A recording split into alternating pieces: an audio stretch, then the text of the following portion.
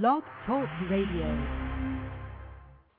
It's Sunday evening, and welcome to Blog Talk Radio. Your hosts for tonight's show are Robert Brining and Jeremy Dunn. They'll be taking your calls and speaking on the topic of the week. You're encouraged to call in and share some of your life experiences with us. The number to call is 347-215-9442. That number again, 347-215-9442.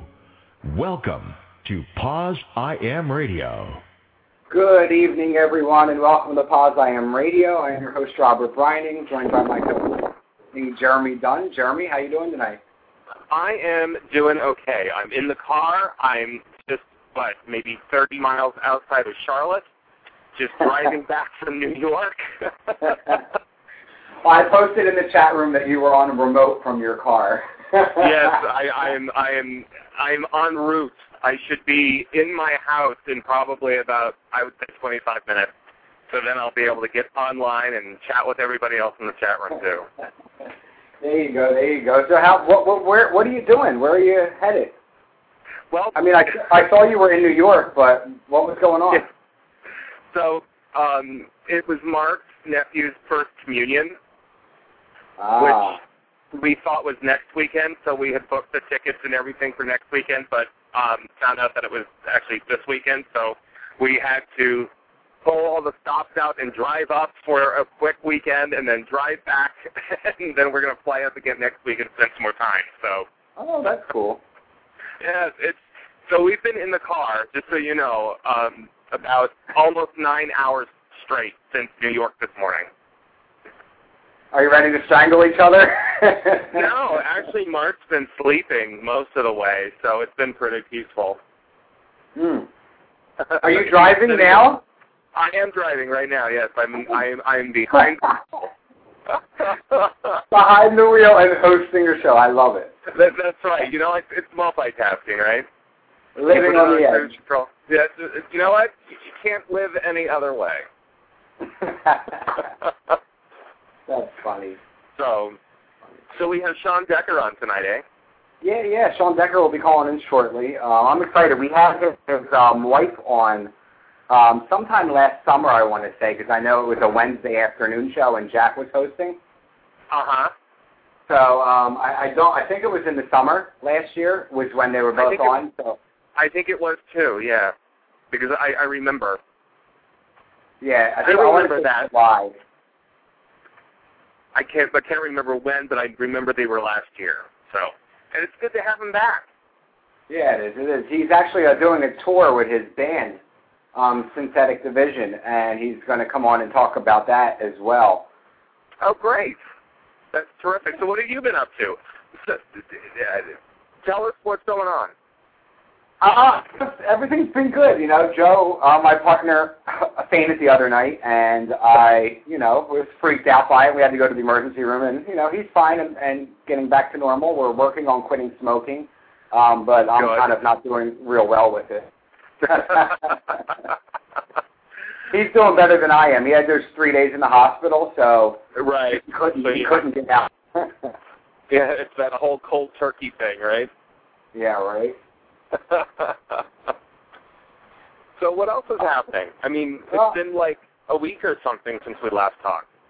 Right? Yeah, that's right. You were with me last week. Well, I still have the blog up. People can go check out at the body about the ADAP waiting list. The ADAP Advocacy Association's video they put together for an open letter to President Obama asking him to end the wait for the ADAP list. And I just got like an email, I believe, from Dab saying that it's growing even more. Yeah.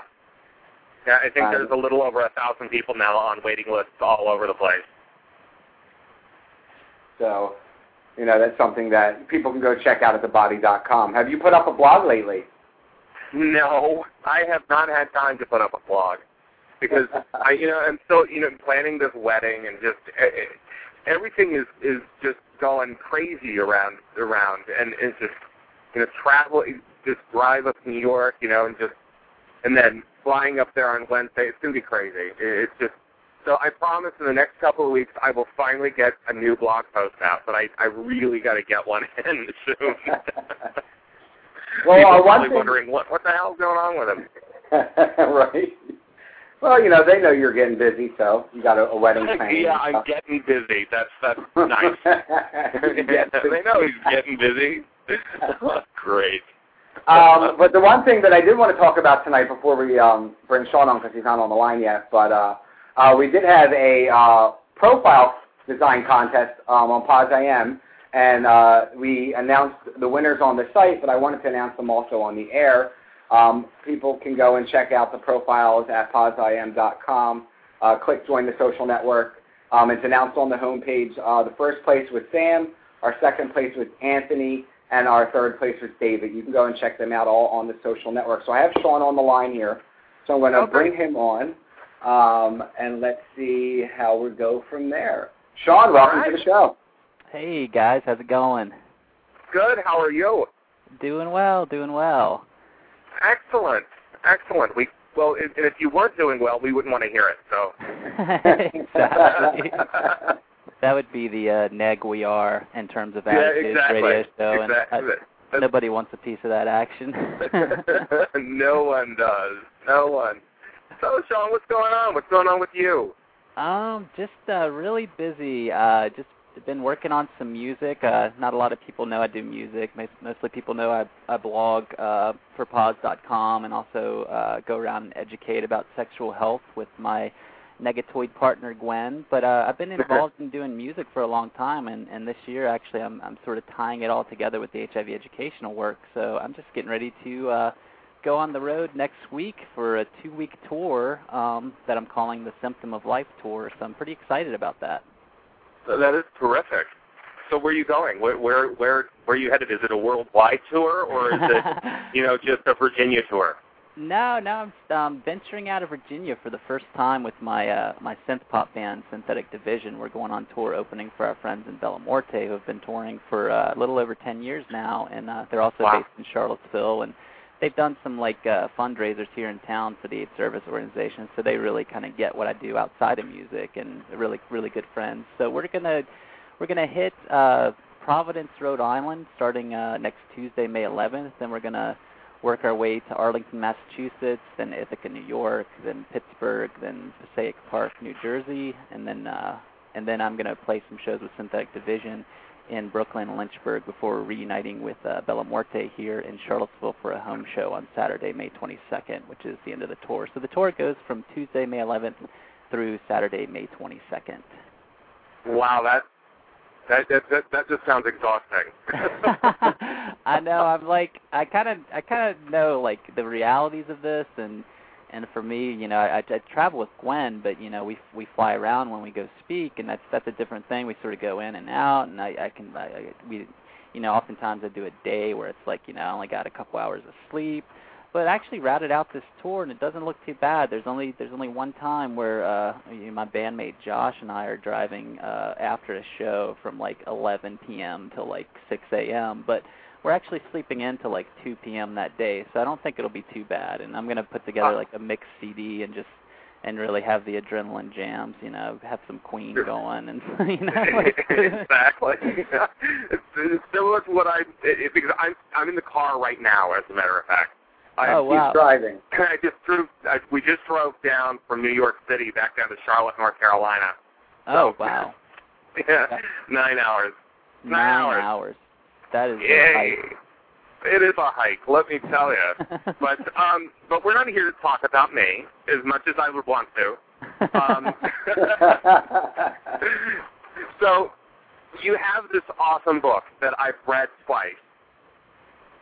Because it was so damn funny, I had to read it twice to laugh twice as hard. What made you come up with the idea of My Pet Virus?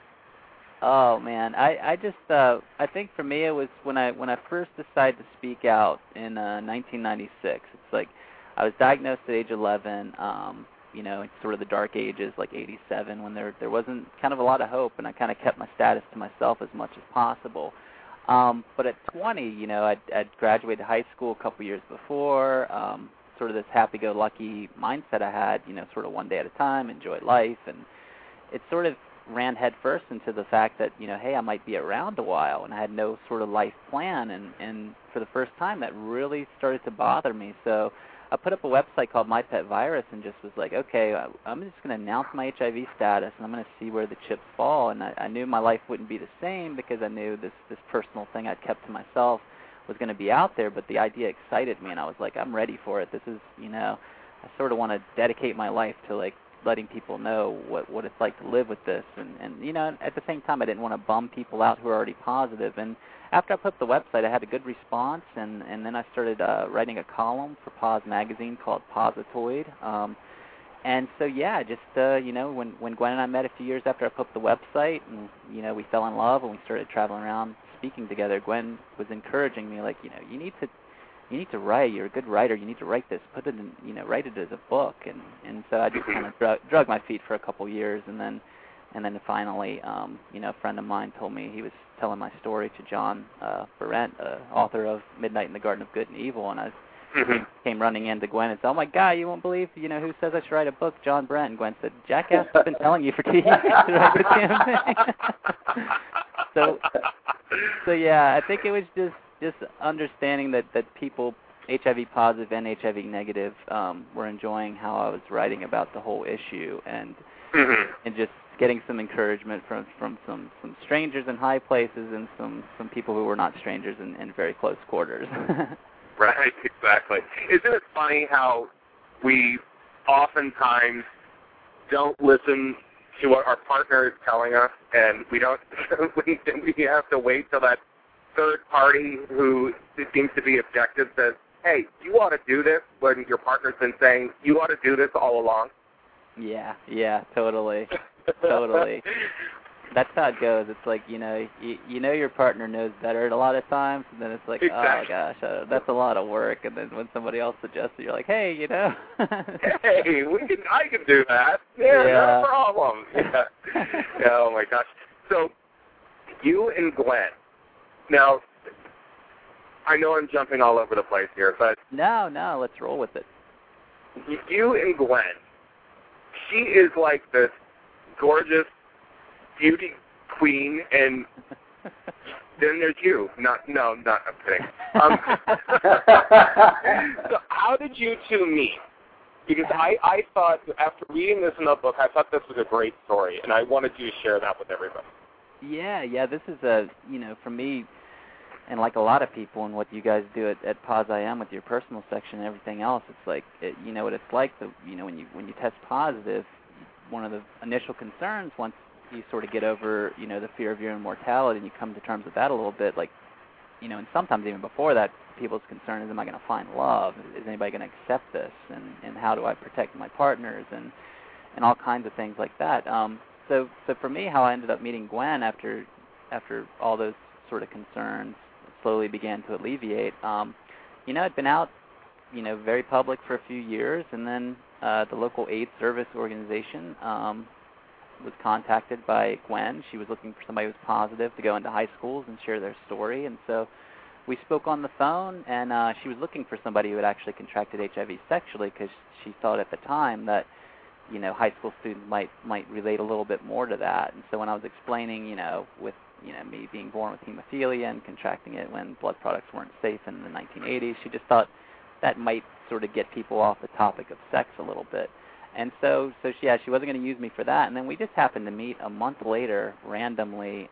Jeannie White came to JMU, where James Madison University, where Gwenn was going to graduate school at the time. And Jeannie spoke, and I was there with a couple of friends, and Gwenn overheard me being a loudmouth talking to my friends. And I just thanked Jeannie for being there. And then the next person in line behind me said, hey, are you Shawn? I think we spoke on the phone a month ago. And so I noticed, as you said, Gwenn's very attractive. So we exchanged email addresses, and then portions of the AIDS quilt were on display at JMU. So Gwenn sent me an email and said, hey, you want to come check this out? And I was like, all right. So it's a weird first date. It was, but we were just friends at first, and it was it was really cool to meet a fellow sex educator and not have not have sort of the weight of having to be the sole, educator in terms of condom use. Like, she knew all that. She'd done condom demonstrations. So after we became friends, we just found every reason to hang out, and we fell in love, and then. Aww. Yeah. That's sweet. So how long have you guys been married? 6 years. You had to count there. You had to look at her, didn't you? She's sitting right there going, 6 years.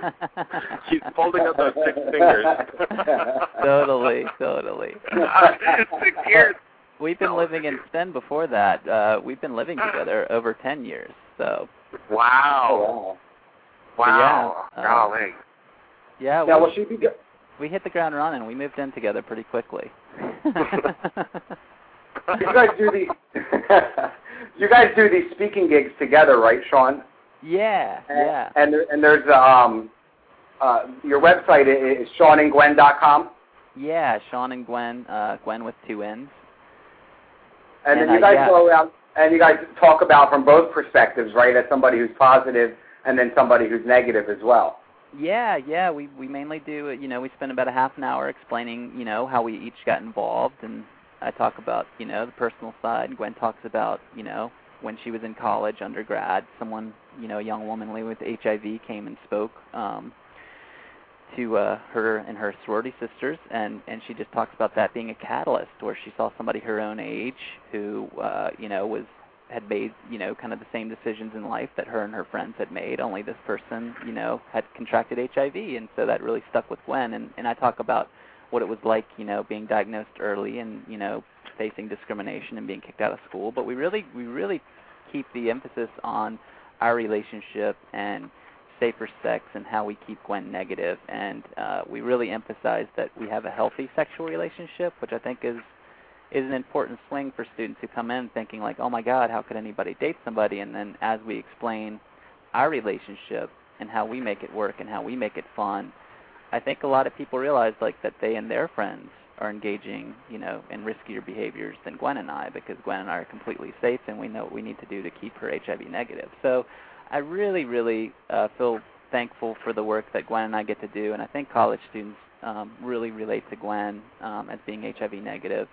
And I think they relate to me too. I think I remind people of a lot of their friends. Like I'm the jackass who's always wisecracking, and so I don't take myself too seriously either. And if it takes, I enjoy cracking a few jokes at my expense just to get people to loosen up, because you guys know how heavy this topic can be, and people oftentimes don't feel comfortable asking you personal questions. But we're all in the same boat in terms of being positive and being public with it. And if people can't feel comfortable asking us questions, then that's not a good thing, because people have very few people they can ask these questions about HIV, and particularly personal questions too. Right. And because you mentioned that you make fun of yourself a little bit, and obviously you call yourself a positoid, you say other positoids and negatoids, but I have to confess something to you, Shawn. Mm-hmm. Every time I read Harry Potter, I think of you. I do, because I had read your book before I read all the Harry Potter series, and all I could think of is anytime they called somebody a mudblood, I thought of thin blood. I'm like, oh God, get out of my head. So just so you know. Totally. Yeah. What was the thing? The Harry Potter and the Half-Blood Prince? Yeah, exactly. It's like every time I saw that movie ad and the poster and all that, I always thought like Harry Potter and the Thin Blood Prince. Like they would have had my $8 if that had been the name of the movie. I would have had to go see it. I mean, they talk about half-bloods and mud-bloods, and I'm just like, I think what's her name, Rowling, read your book and said, I'm going to take that. But so I certainly am one that actually appreciates the humor behind it.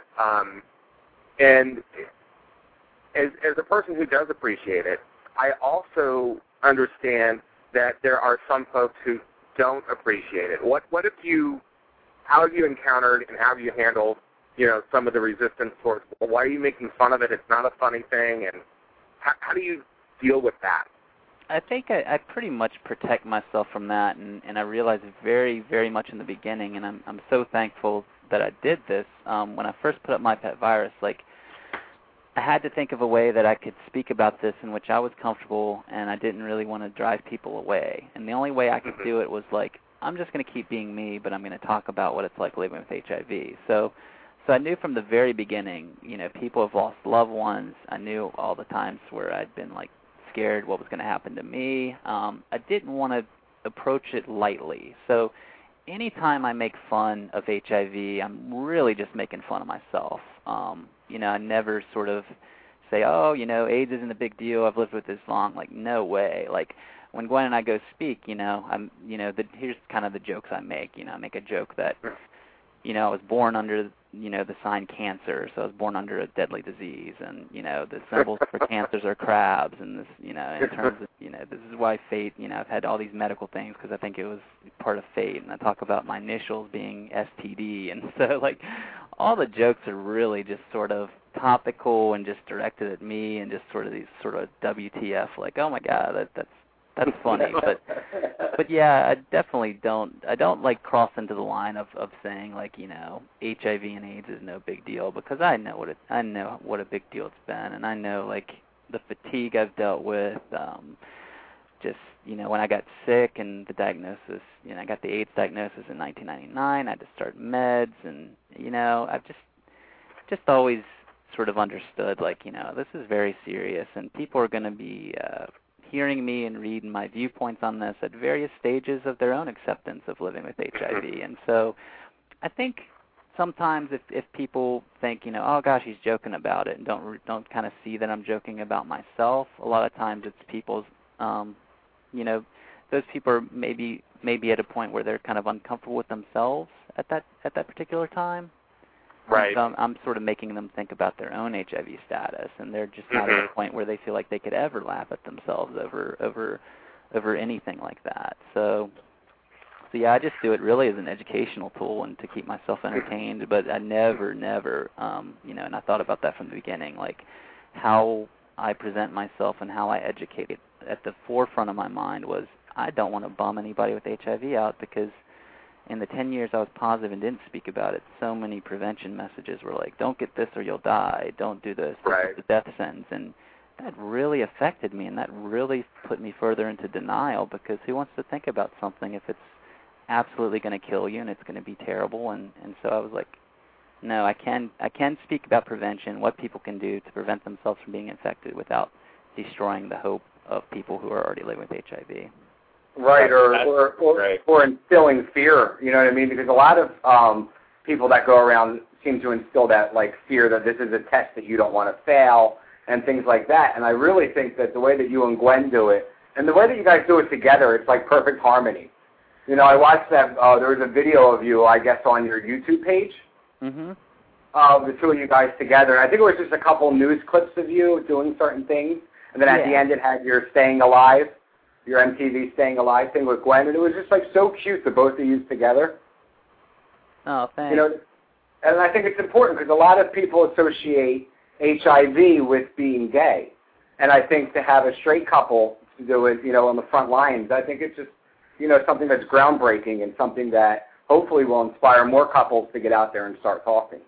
Yeah, definitely. And Gwenn and I, we as a serodiverse, serodiscordant, however you want to frame it, couple, like, we face, the same issues any serodiverse couple faces, whether it's same-sex couple or a couple like Gwenn and I. And, we just, I don't know if we'd even be dating if Gwenn hadn't, she was volunteering for an AIDS service organization, and there was a guy with HIV who was, out about his status in the public, and he really opened up to Gwenn about, like, him and his boyfriend, and they've been together for like 10 years, and he was, and the boyfriend was HIV negative, and he just talked to her about how they did that. And I really think at the beginning of our relationship, if she hadn't had that connection, that advice, she may have been a little less willing to sort of dip her toes into this relationship. So yeah, I think it, us being straight when we go speak at colleges, I think it gets people, it perks their ears up and it gets them to listen to it. But I hope by the end of it, we try to encourage all couples to be safe and And for us, like, I sometimes just try to go against, like, I really try to talk about, how homophobia has really, kept a lot of people from getting tested. It's kept a lot of people ignorant about how HIV is transmitted. It's kept a lot of people from disclosing to their friends because it's like, oh, I just tested positive and my friends, they're totally homophobic and they're not going to be able to deal with this. So I just think we got to get people to treat each other like humans and get over homophobia if we're going to ever get people to get tested and get people to take their health seriously. That is a great message. Absolutely. And and you're a real life example. You're not some story that you're telling about somebody else. I mean, you're a real life example, and I think that really, I personally think that's a lot easier to grasp when they can see you, touch you, feel you, smell you. Well, hopefully you smell good, but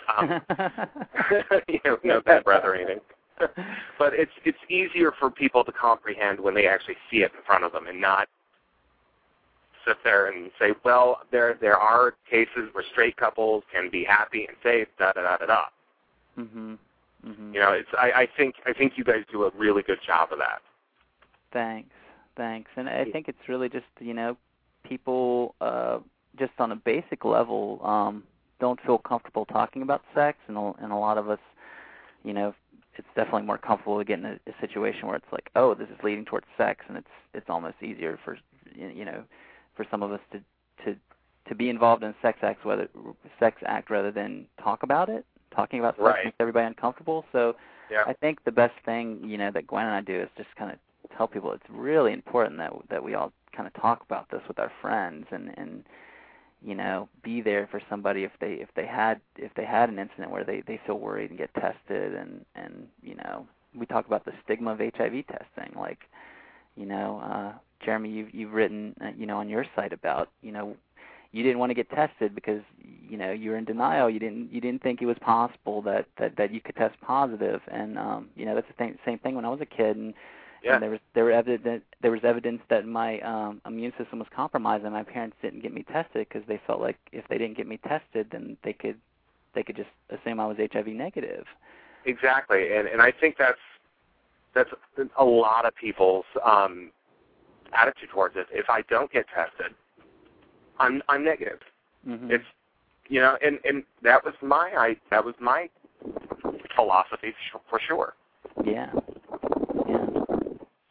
There's a lot of people that are worried, but they're not feeling good. But then they get better, and then they don't think about it until the next time, and then it's like people live years and years positive and dealing with some consequences to their health and just don't get tested, and so that leads to a higher likelihood of being hospitalized, and so many people find out in the hospital when they're deathly ill, like, oh, here's the reason why you've been kind of sick the last 4 or 5 years because you've probably been living with HIV for a decade, and so yeah, like it's so the most disheartening thing is the stigma around HIV testing. It's like, gosh, this is preventable, but how can we prevent it if so many people are afraid to get tested?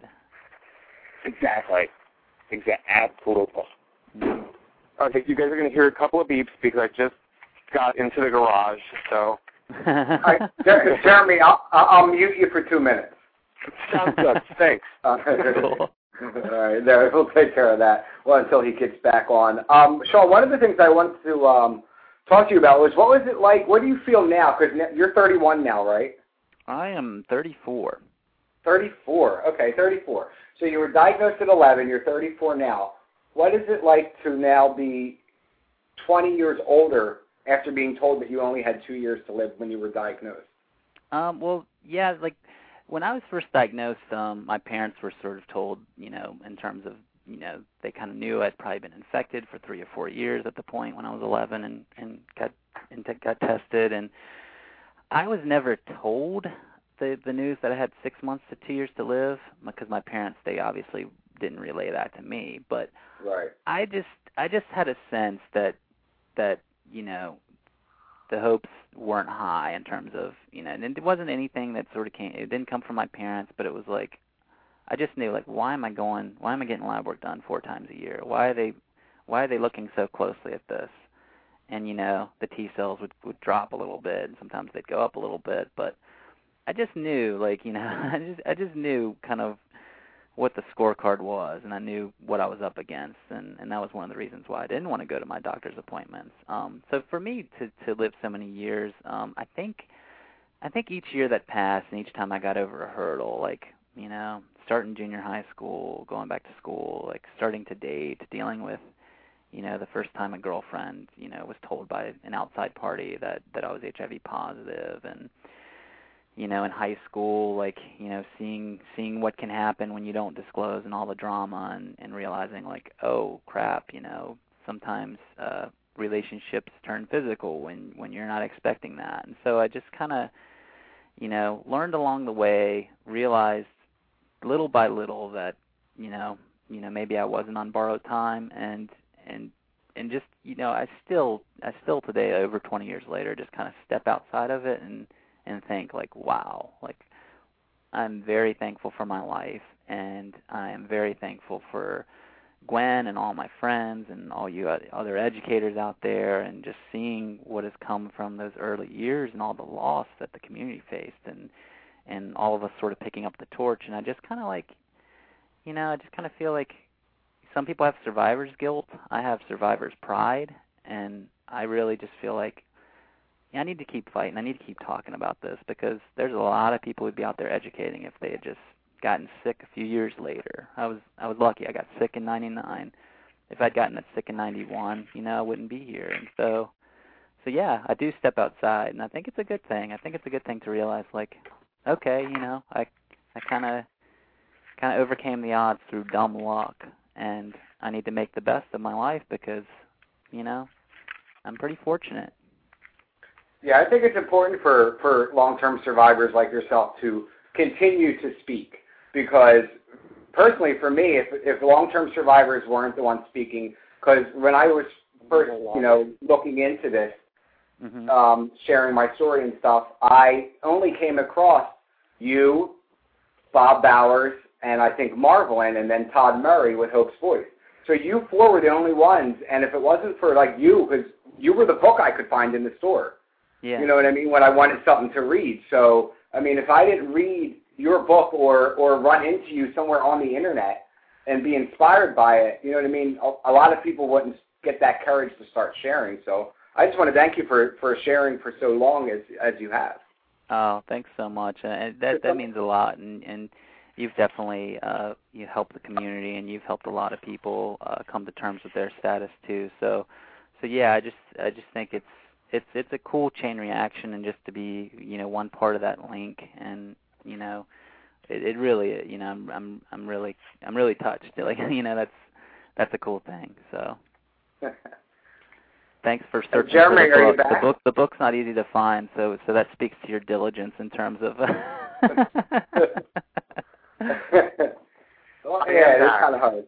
You are back, Jeremy. I am. I'm here. Oh, can I just tell you, it's so nice to be in my own house. Yeah. There's nothing like getting home after, what is it, 9-hour drive you just did? Oh, yeah, we drove up Friday. We left at noon, got up there at 12:30 at night, because I went away that they said, oh, you need to go this way because there's less traffic. And I went across the entire state of Pennsylvania. So I waved at you, Robert, and when I went past the Levittown exit at 10:30 at night. Oh, and then I waved at you, and then I waved at Shawn when I went through the Charlottesville exit this afternoon. I just made a big circle, but oh golly, it's just, I'm logging into the site right now, so it's just nice to be home. But so I got your book at the public library. Excellent. And I probably owe some money on it because I haven't taken it back. Well, if you need a personal letter, I can send one that you can. Okay, would you mind? No. How late are we talking? If it's ridiculous, I can't be associated with that. Probably been a year.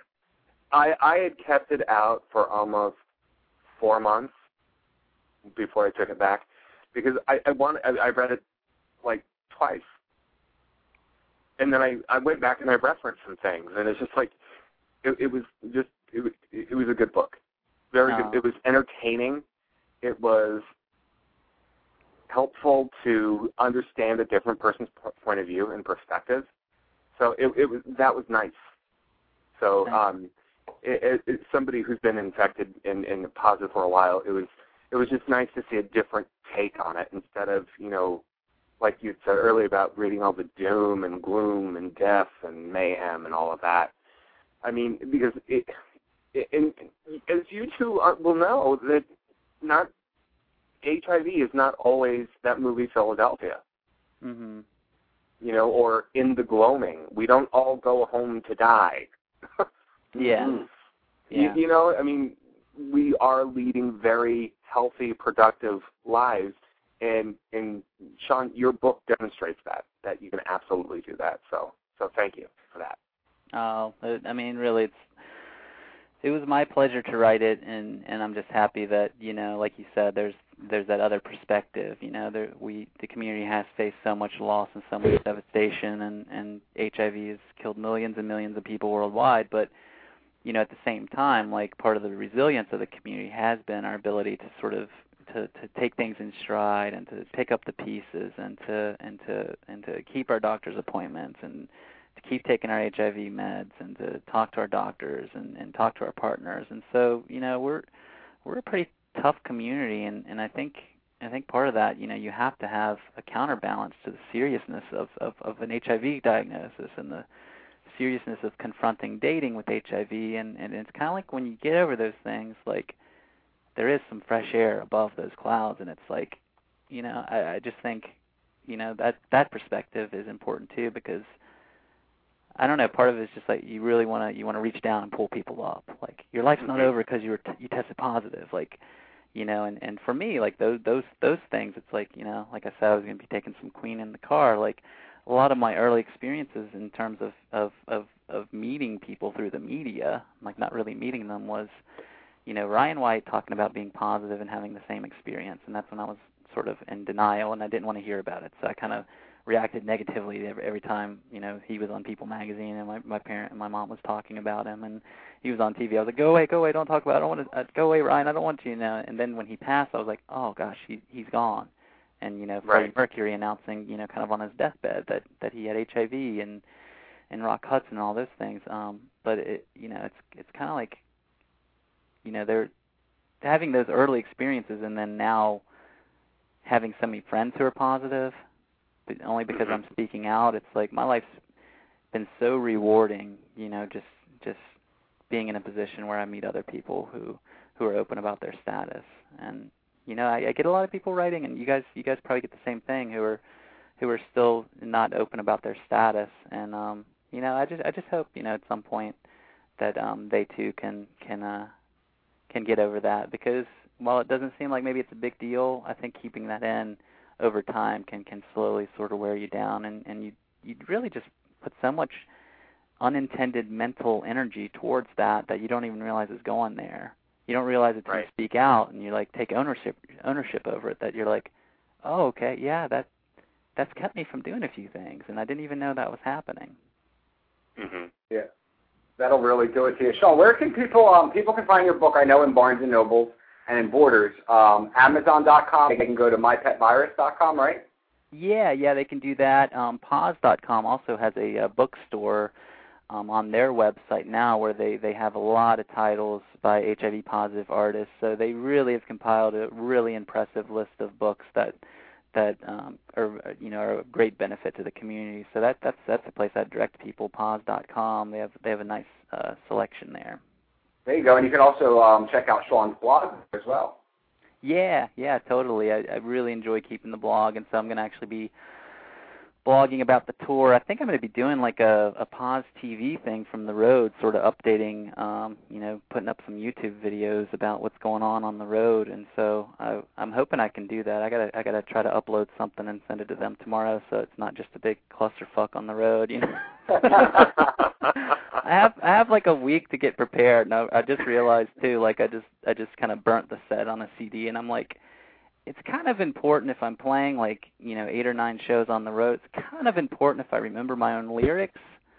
So it's like I got the T-shirts ordered, I got the messenger bags ordered, I got the One Condoms is sponsoring by giving me condoms to give out at all the shows, and MTV Staying Alive, they're helping sponsor by promoting in Pause as well, and Bella Morte, their buddies at Vampire Freaks are promoting the shows as well. So yeah, I have all these things going on and juggling all these things, and I realize I better damn well remember the songs I'm singing. Now, you guys know how looped out we get, sometimes. Now, will Gwenn be going with you on this tour?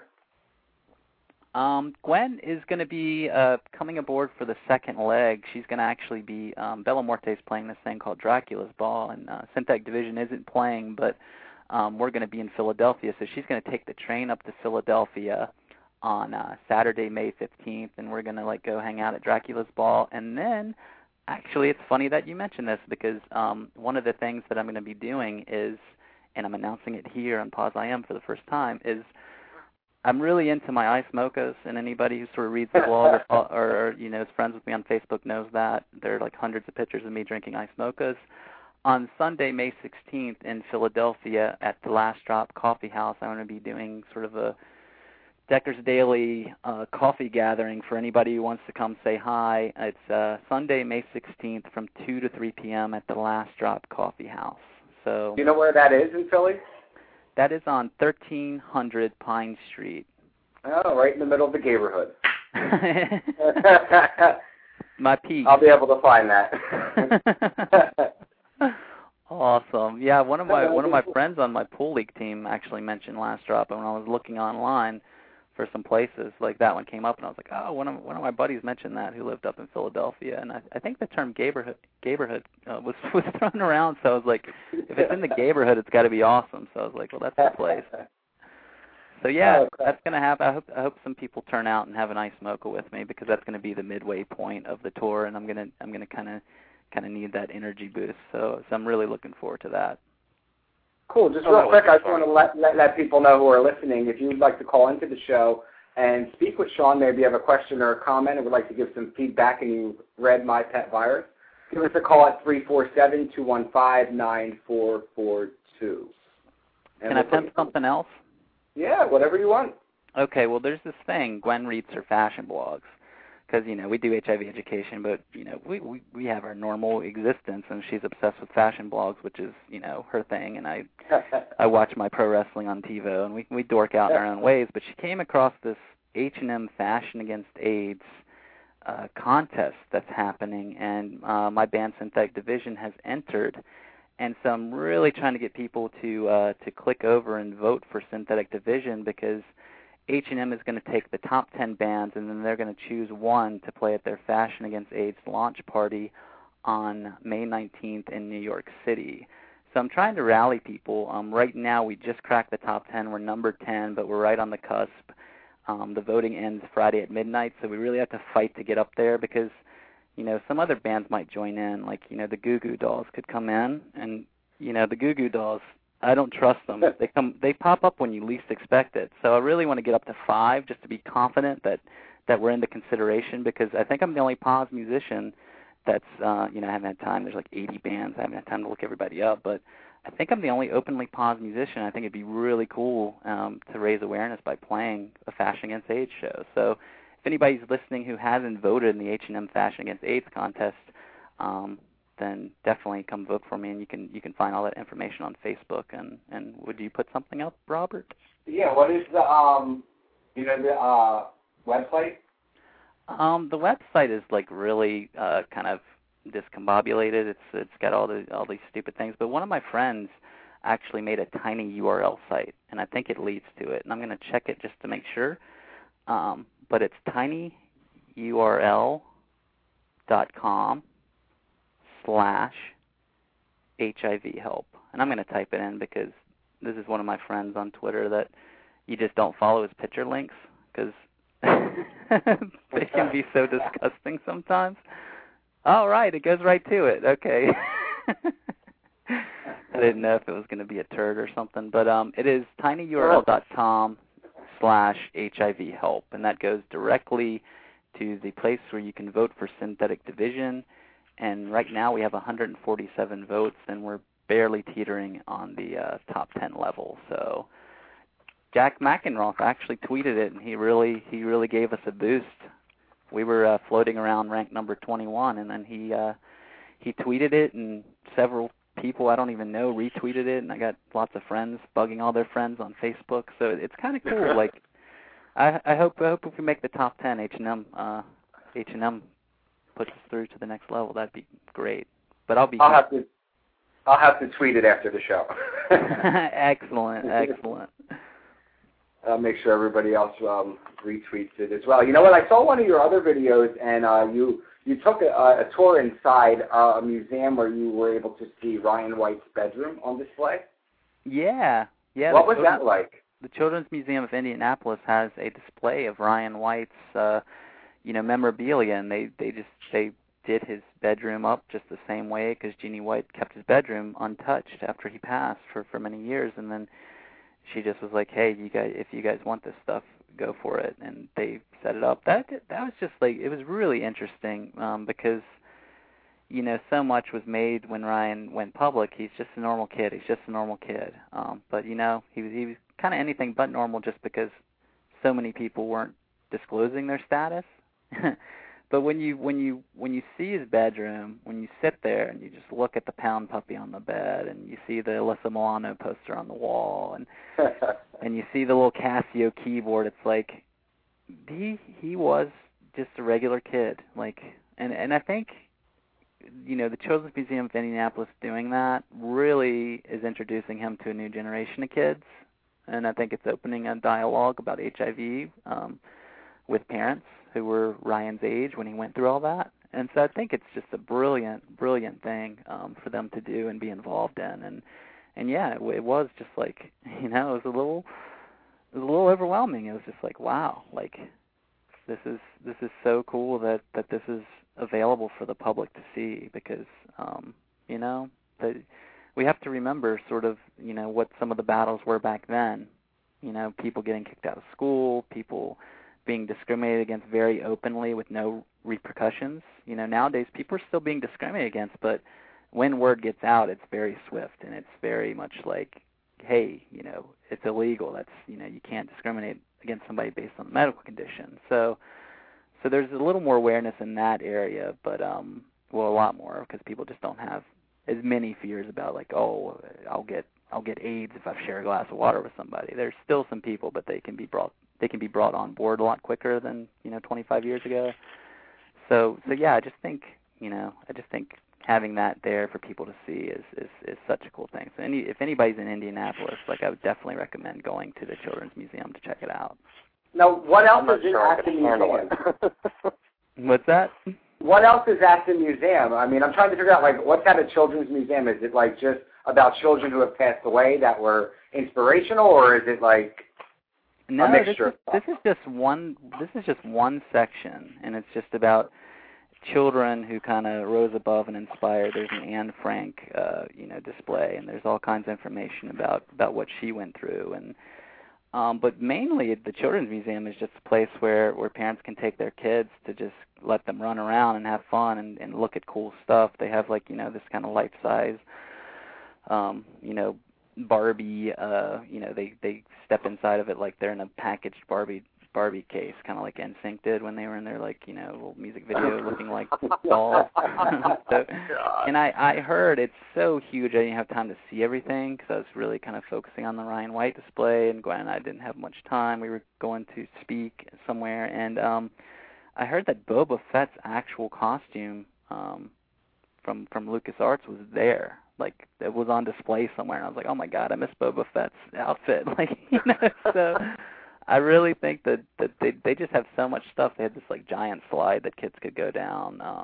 They have some scientific things too that kids can learn from. So that's cool. That's very cool. Yeah, I think the website is childrensmuseumofindianapolis.com, or if you just do a Google search for Children's Museum of Indianapolis, it'll come up. I love that stuff. I'm a big kid, you know. So we have this place called Discovery Place here. I know I'm going totally off topic, but they have like a 3D science thing where you can go in and touch like cells and atoms, and you know, you can get down to that granular molecular level. It's awesome. Yeah. It's very cool. Yeah, it's very cool. I'm a total geek on the inside. Yeah, totally. And I think having those things where kids can actually learn by touching and seeing and making it fun, it's like, I mean, that's so important for a kid's developmental stage to learn, to make it fun. And the Children's Museum definitely does that. And I think you do that through your book, My Pet Virus. See how good I'm at plugging this stuff? You make it fun because you talk about it in realistic terms. And there are some of us, and when I say us, I'm talking about me, who can get bogged down into the science of it all, and then I lose people. Because for me, thanks, Robert. The science of it is fascinating to me. So I can sit there and start talking about, you know, down to the molecular, the protein level, and people are looking at me like I'm, you know, got 4 heads or something. So, Jeremy, I got some callers here I want to bring on real quick. Oh, okay. All right. Before we run out of time. So, area code 215, welcome to the show. What's your name? Where are you calling from? Hey, this is Lauren. Hey, Lauren. How are you, man? Hey, good. How are you? Good. Good. Hey, Shawn, I had a question for you. With dating somebody that's HIV negative, my question is, how do you balance the message of, hi, you can date people who are negative and not get it through safer sex, with, on the other hand, the message of HIV, you know, people still are getting it, you know, occasionally people still are dying, not as much, thank God, but how do you balance that, hey, this is really serious and you could die if you get it, but with, you can date people who are negative? Yeah, it's a fine line, but I think it's an important one to walk. And for me, I really just you know, I talk about what it's been like for me being on meds for over 10 years, and I talk about, you know, people are living longer if you have access to good health care, if you have a good doctor who's knowledgeable. You know, the chances are you can live a normal lifespan. But at the same time, you know, a lot of people, you know, deal with resistance to HIV meds. A lot of people have other health factors that HIV exacerbates. For me, it's just, you know, it's making it something people can wrap their heads around, because I think if HIV is presented as oh, if you get this, you'll die, it doesn't become real. Talking about the reality makes it be like, oh, okay, that makes sense. Oh, it's not as black and white as you get this and die. And so then people can think, okay, well, this is how you prevent it. If I ever encounter somebody who's positive, this is what we could do to prevent it. Because I think if you portray anything as sort of like this one-sided, one-dimensional monster, then it has as much real-life concern for people day to day as like Freddy Krueger does, Nightmare on Elm Street. Like, oh, that's a monster. That thing is something other people have to worry about, you know, or that's something I only you know, see in the movies or on TV. But when you're like, oh, here's the day-to-day. This is what Gwen and I deal with. This is what I deal with taking meds, and this is what I've dealt with in terms of having to switch meds that were working, but I had to switch because side effects were so bad I had to deal with them. People were like, oh, wow, I didn't know. Like, if you were on HIV meds and they were fighting the virus and working, that they might have side effects that make them intolerable. And so people, you know, I think it's important. I think it's important to show the real side, and I think it's really important to tell people, like, you can protect yourself from this, and also give people the tools, like, hey, treat everybody like you know, like they're positive, and you'll be safe. Because I think the biggest message is HIV is so tricky. It's such a tricky virus, and a lot of people are positive who don't know it. And so a lot of people are like, well, you know, this is something, if somebody's positive, they tell me they might not know. So it can be prevented if you use condoms correctly and you just open a dialogue. So yeah, I think speaking about it in real terms is it goes hand in hand really with encouraging people to get tested, encouraging people, not just with HIV, people with any lifelong sexually transmitted infection, like, hey, you can have a healthy sex life, get out there. You have something to offer a relationship. You can prevent transmission. And I think in terms of presenting it that way, that life goes on, it encourages people to get tested and then to take their health seriously.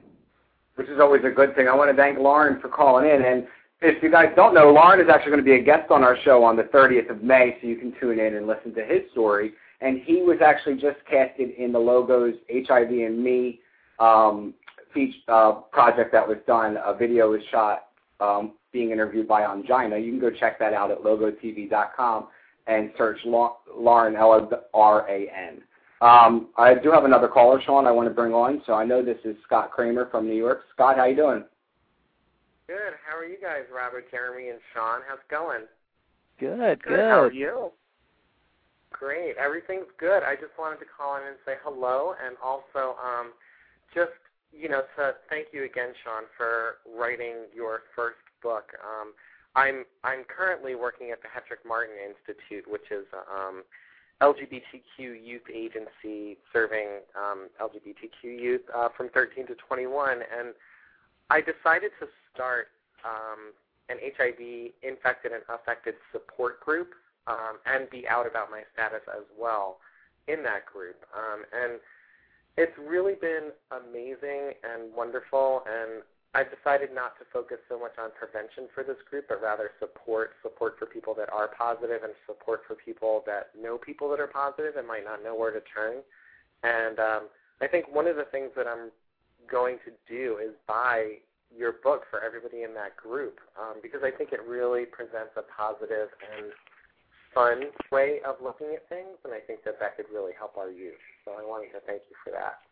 Oh, thanks. Thanks for the work you're doing too, because I think it is so important for people like who, not just people who are positive, but people who have like a family member or a friend who's positive. Like, it's important for them to have a support group and a safe place to go to talk about all that. So keep up the great work, because I think in those situations where people are most scared and they feel like they can't talk, once you get them together, like, it's amazing how quickly they will become the educators. Like, they'll start talking to their friends. They'll start talking about, how this has impacted them personally, and then that's really how we educate. It's those personal connections and getting people to realize HIV is in their inner circles.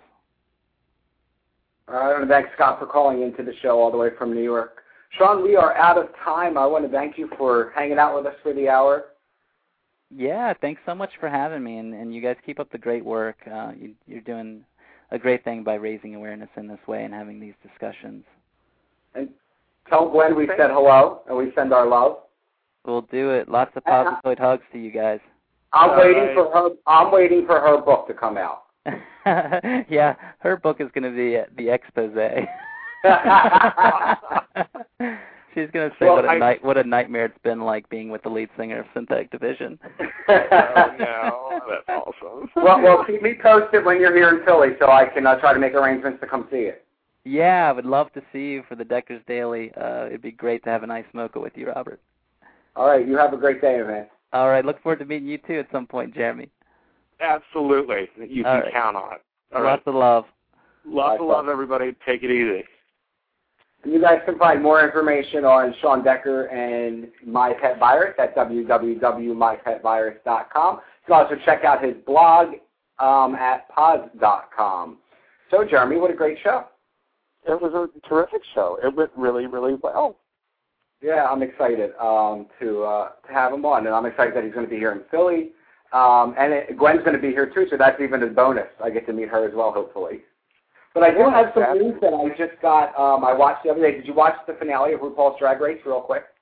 I did. You did? Did you see the commercial for the new show? Yes. And Angina will be back on TV? Yes, I know. So it'll be another addiction to Drag You as the new show. And I guess it's sort of like Charm School, but for drag queens. All right. So, yeah, I think that would be cool.